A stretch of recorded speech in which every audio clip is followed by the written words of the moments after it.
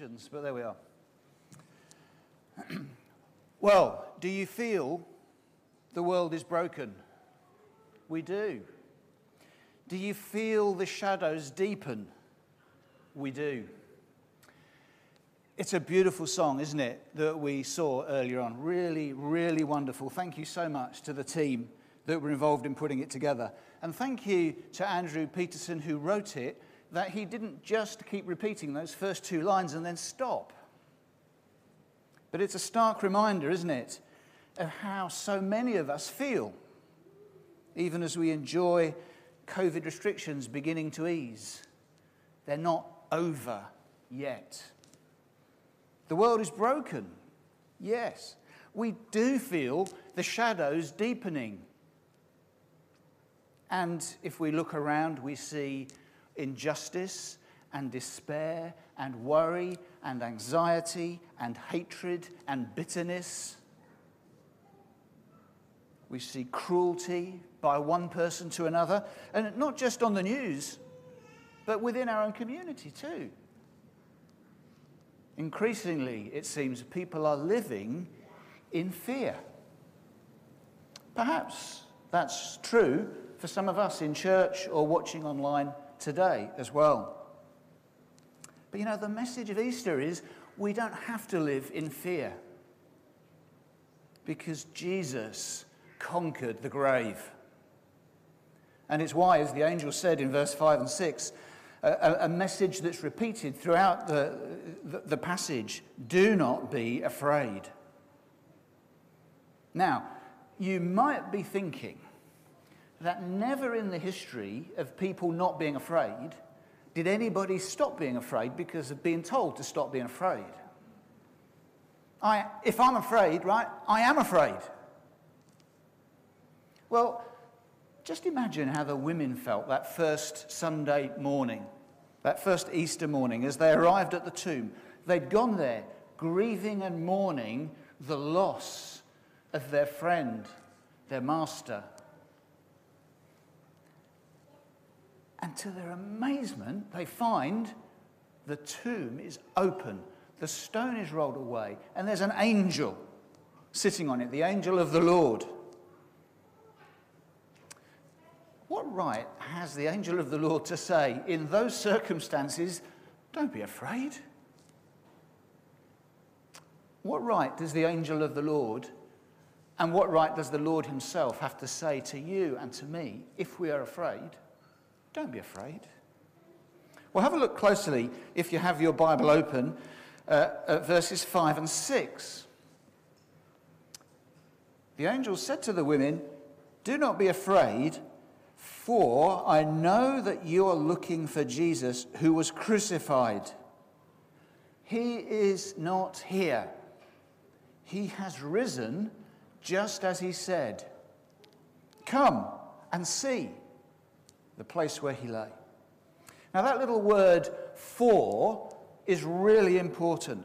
It kind of suggests the meaning that I know that you're afraid, but here's why you don't need to be afraid. And this is our first point. Do not be afraid, because Jesus has risen. Now, of course, that's a pretty big claim, isn't it? Of course, himself, Jesus, had claimed he was going to rise from the dead back in Matthew 20, verse 18 and 19. But anybody can make a claim that they're going to do something like that, can't they? You'll be aware that as a church here at St. Paul's in Banbury, where we have something called the Space Project going on. The church hall that's behind me is pretty dilapidated, it's old, needs rebuilding. We're going to bring it into the church. So I thought, as I was preparing, I've got a good idea. I'm going to knock down that hall, and I'm going to rebuild it and complete the Space Project within 3 days. You're welcome. See, that was really, really easy for me to say, wasn't it? But I'm just going to hazard a suggestion that maybe it might be smart of you if in 3 days' time you wander past the church and just have a look and see whether or not it's happened. See, why did Jesus have to die? He had to die so that he could be raised again and thus defeat life, so that we could be forgiven and be put right with God. Not making false claims for ourselves, but relying on him. Because I need to be forgiven. Because my inclination is to do what I want to do, to put me first, not to put God first.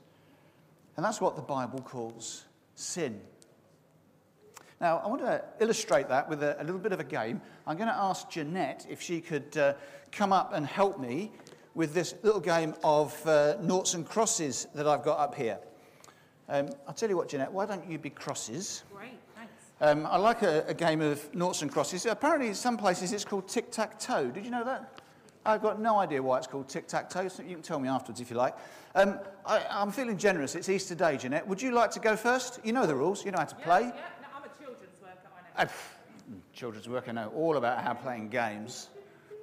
I'm going to go up here. Interesting choice. I think she's got some kind of expert strategy.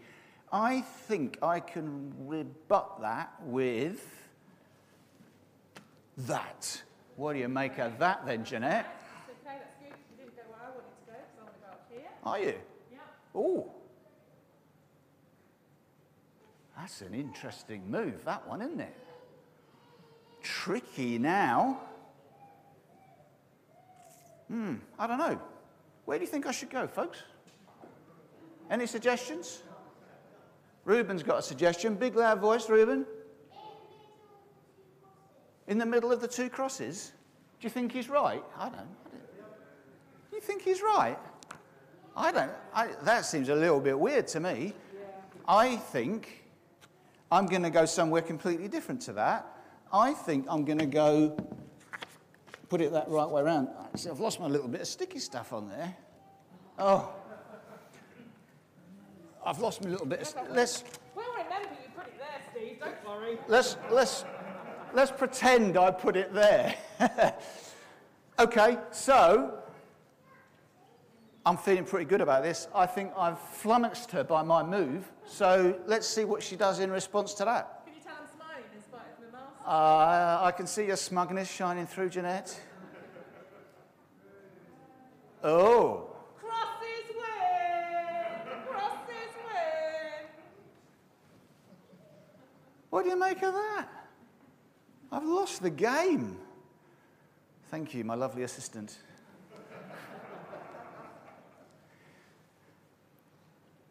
Can you see what happened there?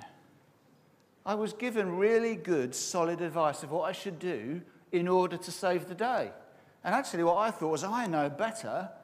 Bit of an idiot, really, on my part, to completely ignore the great advice that Reuben gave and that everybody said was good advice. Now, here's the thing. Let's just get rid of this. That's just a very simple little illustration of the way we are. If you like, our human nature, which is to do what we want to do and not do what the Lord God, who created everything, said we should do, which is why Good Friday happened, the crosses on the hill at Calvary, which is why Jesus on that cross died.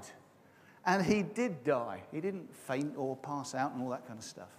We know he was dead, and he was brought and put in the tomb. And on that Easter morning, when the women turned up at the tomb, they discovered that the stone has been rolled away. And there's that scary angel sitting on top of it. The tomb was empty on Easter Sunday. The question, I guess, then, is why? Or perhaps, rather, how? How does that happen? Well, the angel gave the answer. Jesus has risen from the dead. But people don't come back from the dead, do they? How can we really know that that's not just some idle claim? Well, let's have a look at some of the evidence that's just within our passage today. We'll confine ourselves to that for now. Firstly, there's the earthquake. Hopefully these will come up on the screen for you. The magnitude of this event was so great that there was an earthquake. Somebody I've heard argue, well, earthquakes happen all the time over there. But just at that moment? And the stone was rolled back away from the grave. And the women actually had been afraid as they walked there. How are we going to move the stone? But there it was, rolled back already. And then there was the angel, verse 2 and 3, shining white as snow, looking like lightning, the passage tells us. And then there's the story of the guards. Now, they're interesting because they're not just people dressed up in a Roman hat and a breastplate and all that. They were hardened, trained soldiers, tough men.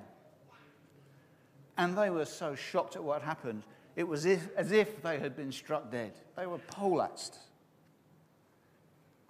And then, of course, there's the evidence that the tomb was empty. And then we have Jesus' own prophecy. He said of himself, I will rise again in 3 days after my death. Matthew chapter 20.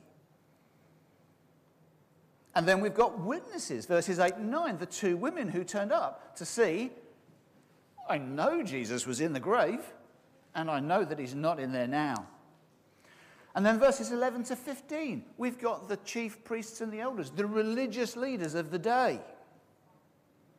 And they were so worried by the fact that Jesus' body was no longer in the tomb that they concocted this bizarre kind of tale that they'd planned ahead, by the way. We can see at the end of chapter 27. They'd planned ahead, we've got to make sure we seal the tomb and guard it so nobody can come and steal the body. If it wasn't true, there would have been no need for their elaborate cover-up.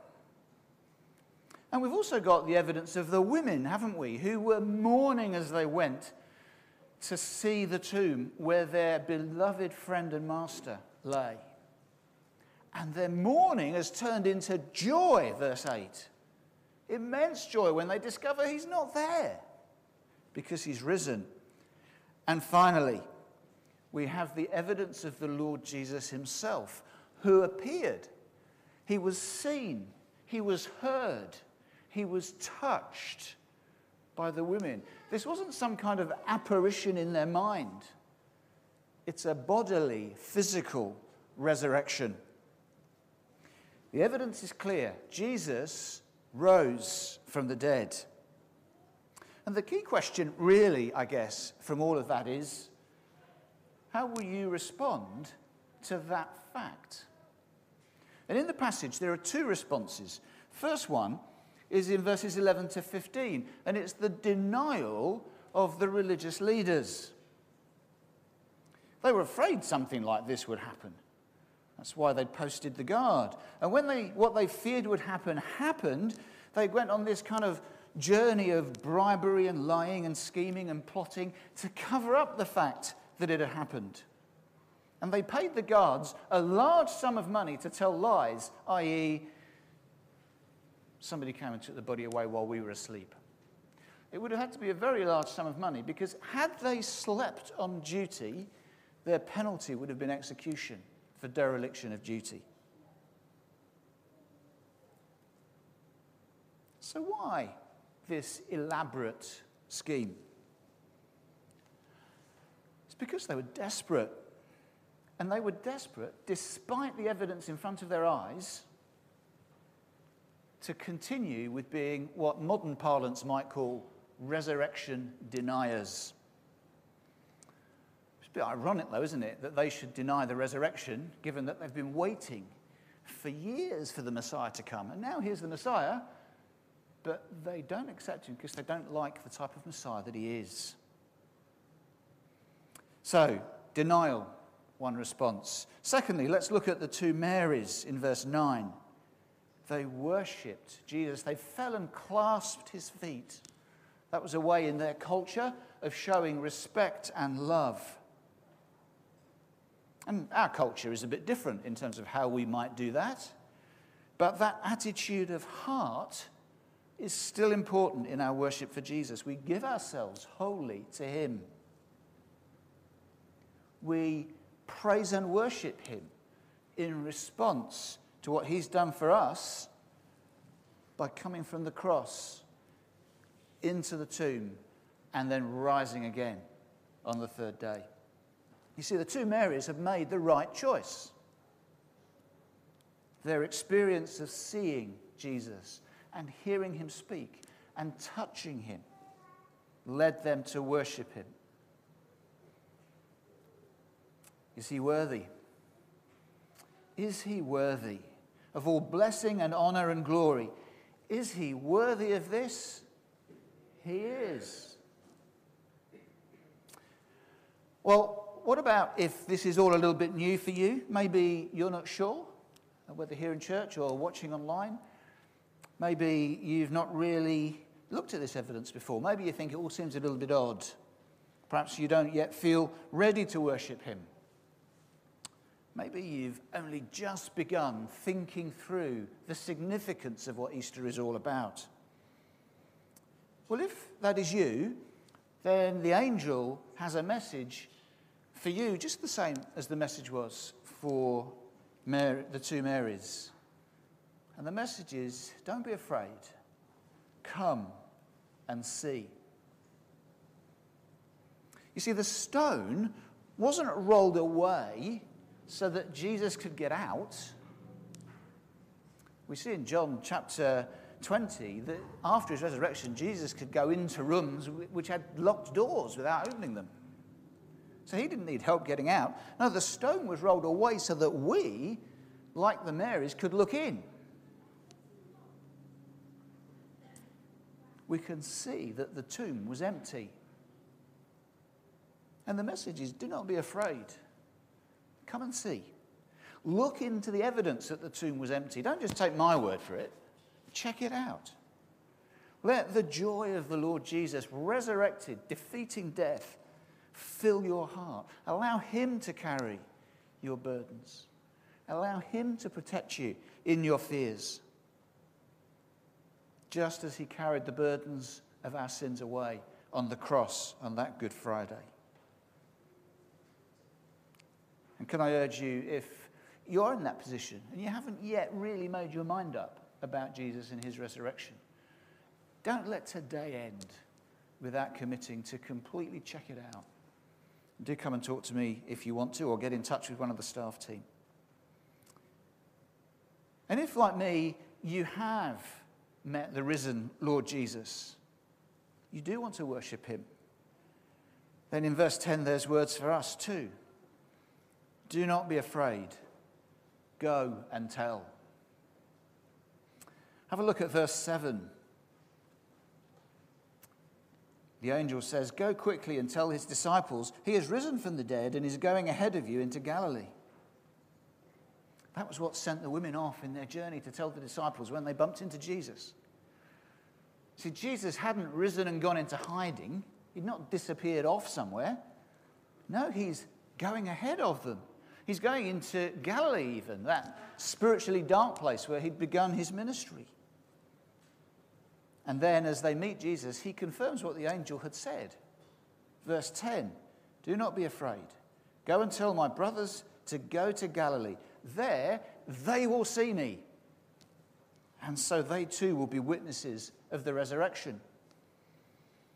And you see, as we're trusting in him, the Lord Jesus goes ahead of us too, shining his light into our dark world. And as we read elsewhere in Scripture, he will return to make all things new, as our song reminded us earlier on. He is alive and he has promised, surely I am with you always to the very end of the age. We're never alone when we're going with the Lord Jesus. And so, as those who love him and worship him and follow him, this Saviour who goes before us, the invitation to us is to go and tell. Share this great news with those whom we meet. Let it flow out from our lives, as those who worship the Lord Jesus. Well, time is up. The evidence, though, is overwhelming. This isn't some religious conjecture. It's not some kind of philosophical theory. This is a fact that occurred in history. Jesus rose from the dead. So don't be afraid. Jesus is risen. Don't be a Jesus denier. Come and see. Check the evidence and find out for yourself of its truth. Don't be afraid. Be a Jesus worshipper and let that worship flow out in telling others the great joy that Jesus is alive. He is risen. So do not be afraid. Let's finish together with those well-known words, shall we? Jesus is risen. He is risen indeed. Hallelujah. Amen.